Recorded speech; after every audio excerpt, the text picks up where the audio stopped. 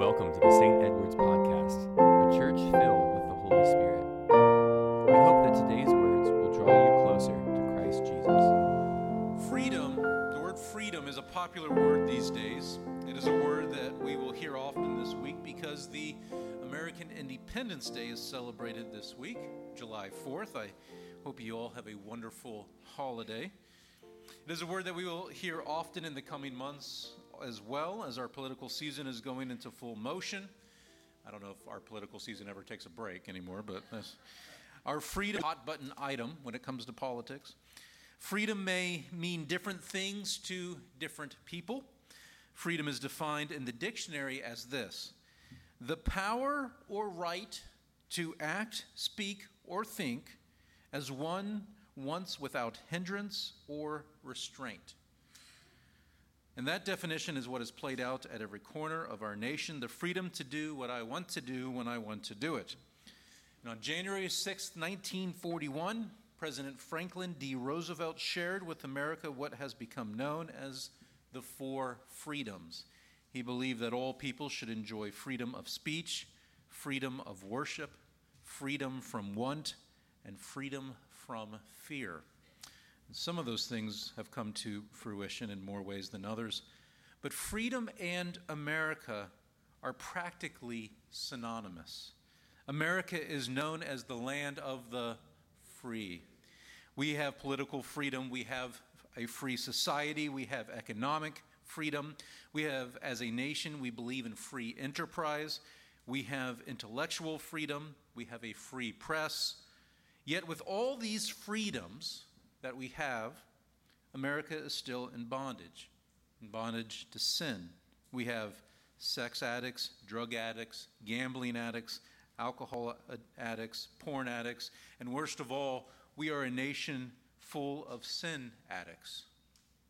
So in our second reading today comes from the book of Galatians, which has been called the Magna Carta of the Christian faith. One of the major themes of this entire book, this epistle, is the freedom and liberty that we have in the Lord Jesus Christ. And as great as political and economic and intellectual freedom, no liberty like the liberty that comes from the Lord Jesus Christ. And when St. Paul writes about freedom, he defines it differently than we normally do in our popular culture. In fact, Paul points out that there is a paradox at the heart of the Christian faith, that we are most free when we are tied to Christ and surrendered to this Holy Spirit. Being tied and surrendered to something or someone doesn't sound like the modern understanding of freedom. But that is exactly what St. Paul is saying. True freedom comes from being harnessed to Christ Jesus, when we deny ourselves and follow the leading of the Holy Spirit. Listen once again to the words of St. Paul's letter to the Galatians, this time from Eugene Peterson's The Message paraphrase. I think he captures the thought really well here. This is the first part of our second reading. He writes, "Christ has set us free to live a free life. So take your stand. Never again let anyone put a harness of slavery on you. It is absolutely clear that God has called you to a free life. Just make sure that you don't use this freedom as an excuse to do whatever you want to do and destroy your freedom. Rather, use your freedom to serve one another in love. That's how freedom grows. For everything we know about God's word is summed up in a single sentence: love others as you love yourself. That's an act of true freedom. If you bite and ravage each other, watch out. In no time at all, you will be annihilating each other. And where will your precious freedom be then?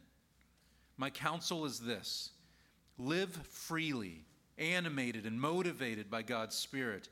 Then you won't feed the compulsions of selfishness, for there is a root of sinful self-interest in us that is at odds with a free spirit.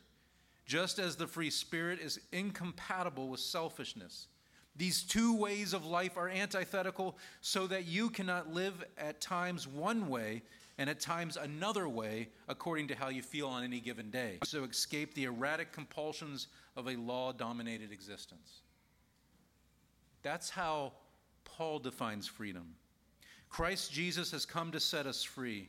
And but so often in our Christian life, we struggle with our freedom in Christ Jesus, and we distort our freedom, often turning our freedom into one of two things, either license or into legalism. Some of us may use our freedom in Christ Jesus as a sort of license, actually using our freedoms to do what is contrary to the Spirit of God. St. Paul gives a long list of things that are contrary to the Spirit. He calls them fleshly works. We have freedom to love, but not a license for fornication. We have freedom to worship, but not a license for idolatry. We have freedom to discuss, but not a license for quarrels. We have freedom to disagree, but not a license for dissension. We have freedom to thrive, but not a license for envy. Despite the long list of fleshly works versus the spiritual fruit that Paul talks about, he takes care to preface these classifications with a single reminder: you shall love your neighbor as yourself. Now, some of us struggle a different way with our freedom in Christ Jesus. We may not struggle with a license to sin, but we struggle with putting walls around our freedom, placing boundaries, laws around what may be done, what may not be done, judging each other for not doing things a certain way, and this is usually called legalism, only worshiping in a certain way, only praying in a certain way, only talking a certain way, only looking a certain way, only doing certain things. Is this not doing what St. Paul said in the first verse of our reading, where he wrote, "For freedom Christ has set us free. Stand firm, therefore, and do not submit again to a yoke of slavery." Both legalism and license are distortions of our freedom in Christ Jesus. Both legalism and license are the opposite of loving our neighbor. Both legalism and license are giving sin the power over our lives. There's another place where this is pointed out, and that's in our catechism. Listen to the way our catechism describes sin and its power. It's on pages 848 and 849 in the Book of Common Prayer. You can turn there if you want, or you can look at it later. Page 848. But our catechism is set up where it gives questions and then it gives answers, like most catechisms are. And so the first question under this heading of it says, what is sin? And the answer is this: sin is the seeking of our own will instead of the will of God, thus distorting our relationship with God, with other people, and with all creation. So sin is seeking our own will through legalism or license instead of the will of God. Sin is doing what we want to do. Sin at its core is pride and selfishness. The next question in the catechism is this: how does sin have power over us? The answer: sin has power over us because we lose our liberty when our relationship with God is distorted. In other words, we lose our liberty when we always do what we want to do. The distortion of our relationship with God comes with others or so forth, or about license, when we can do whatever we want. Both legalism and license have power at the core. And according to our catechism, we lose our liberty when we seek our own will. It's very different than the message our culture portrays. You see, legalism is when you have to do what you think God tells you to do because you fear him. And license is when you do whatever you want to do because you do not fear him. But liberty is when you get to do what God wants you to do because you love him. Jesus is the ultimate example of living in freedom. He resisted legalism and rebuked those who promoted it. But Jesus also did not sin and said to others that were in sin, "Go and sin no more." But Jesus is more than just a good example of a person living in true, perfect freedom. This is what St. Paul means when he wrote, "For freedom, Christ has set us free." If we are slaves to sin, we must be redeemed. There must be an exchange. And this is what redemption is for, to set us free. One more time back to our catechism. The third question in there asks this: what is redemption? The answer: redemption is the act of God which sets us free from the power of evil, sin, and death. Well, how did God do that? He sent his Son, his only begotten Son, into the world, born as a baby, grew up in a small village, became a teacher and a prophet, but was without sin. And his name is Jesus Christ. And he died for our sin, and he died on the cross. There's the exchange. And because one died who knew no sin, that broke the curse of sin.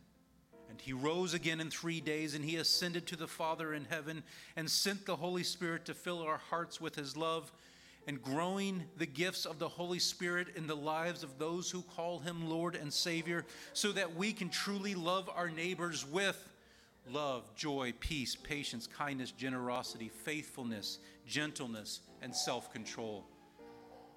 The fruit of the Spirit. And that is freedom.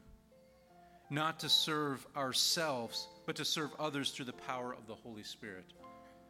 May we resist the temptation to turn our freedom into a license to do whatever we want to do. May we resist the temptation to turn our freedom into legalistic boundaries.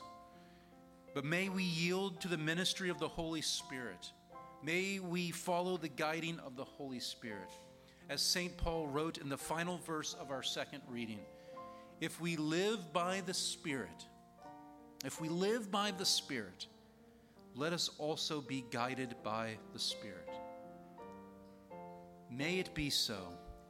Guide us, Lord, by your Holy Spirit.